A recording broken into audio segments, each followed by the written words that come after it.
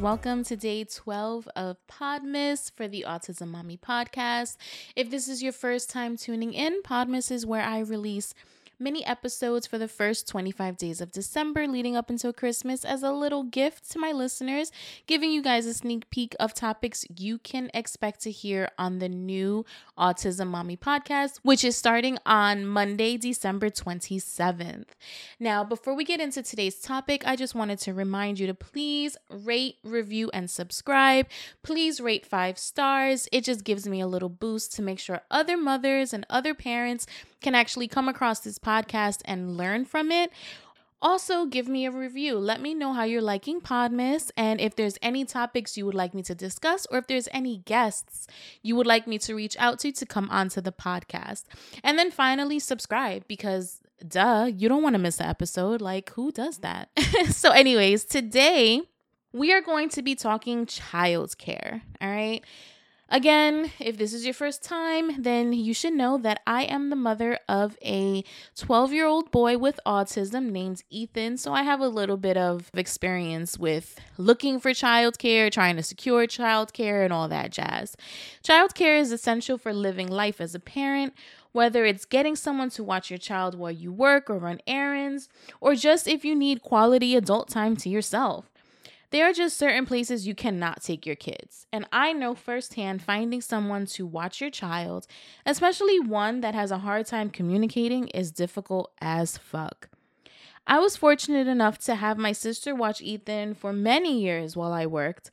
But once that was over, I was on the hunt to find not only a sitter I could trust, but also someone who had the patience to, I don't want to say deal with Ethan, but to handle him and everything that comes along with his diagnosis. Patience and understanding was paramount. And I also needed someone who was in my area who didn't cost $1 million a week. I mean, that would just have defeated the purpose of me working. I already felt the $200 that I was paying a week for childcare was ridiculous, to be honest. But, I had to do what I had to do, and that seemed to be like the minimum payment I can find. But I also found out how quickly Ethan was being turned away from daycares or after-school programs. It is so sad how little resources parents of kids either on the spectrum or just with special needs, period, have when it comes to childcare. It's like America, I don't understand it because America wants you to work, right? But they don't provide any help or any assistance or any regulations when it comes to these childcare facilities. Like, yeah, there's a law. I think it's like part of the Disabilities Act or something like that that says that your kid cannot be turned away because of their diagnosis or disability. But the loophole around it is that they can evaluate your child and basically say that their program is not suitable for their needs. But nobody wants to be suitable for kids with autism. And especially in New York City, I had such a hard time finding after school programs or daycare facilities or anything like that could, benefit Ethan or just accept him while I was at work. Even his school didn't offer after school.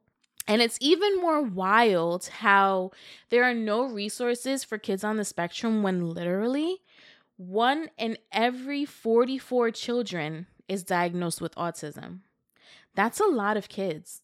And all of these kids are unable to go into many programs. When I was living in New York, Ethan's special school, like I mentioned, didn't even offer an after-school program in the off chance that parents worked.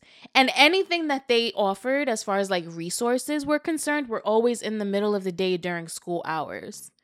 And to be honest, it made me feel like my son was such a burden. Like the fact that they didn't want to offer childcare or after school programs, it's like they need to push him out the door as soon as school is over, as soon as their limit is done because he's so difficult and kids with special needs are so hard and these teachers are overworked, which they are, but maybe have a separate staff for an after school program. Obviously, that's not going to happen because the way the DOE budget is set up, they don't want to pay extra for anything. I'm sure it has more to do with the fact that they just don't want to pay for these programs, to be honest. And forget about find childcare for vacations or school breaks. I had such a hard time finding people who could stay with Ethan then. Every September, I would try to plan out what days I could take off from work, what days his father could take off, or what days his father already had off that I didn't have to worry about. And then I would rally in the troops, like my mom and my sister. But even then, there were breaks where I had no childcare, and I really just had to figure it out. It's so stressful to live in a city where there are so many resources for the quote-unquote typical kids and not have any that are affordable programs for children like Ethan. There was one program I tried that charged me $900 for a 3-day camp where I still had to pick up Ethan at 3 p.m. So on top of me paying the $900 and taking him to camp every day and being late to work, I also had to leave work early to pick him up by 3 o'clock. So I was still losing time from work while on top of paying all of this money for a camp that was only for 3 days.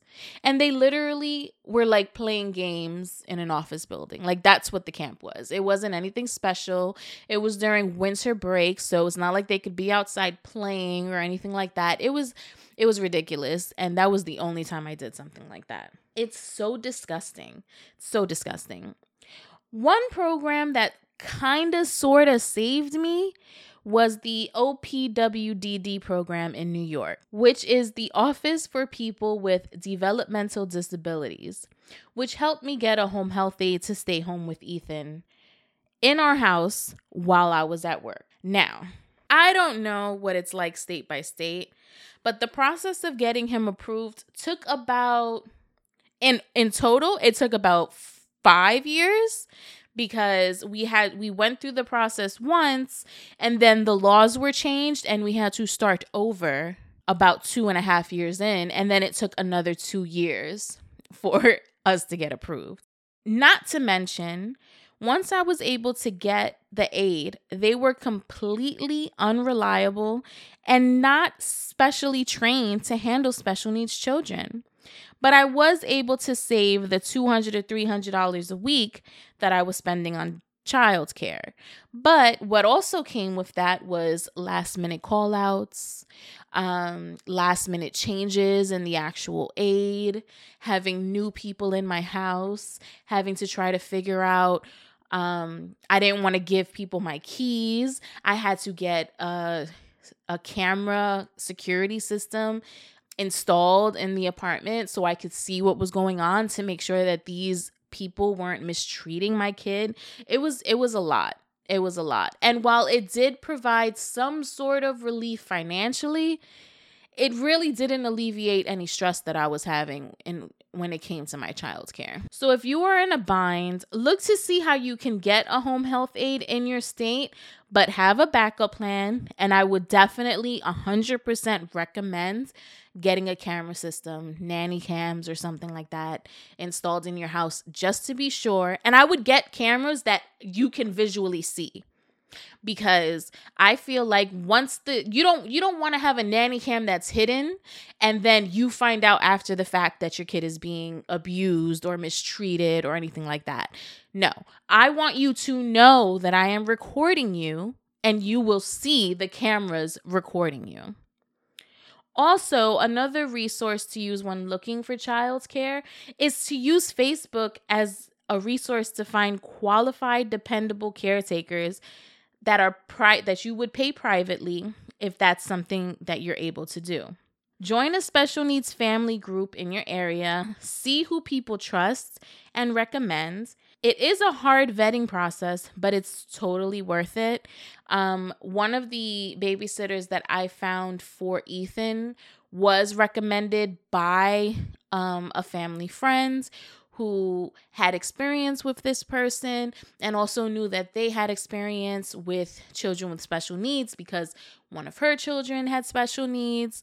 So it's always good to get recommendations word of mouth for sure.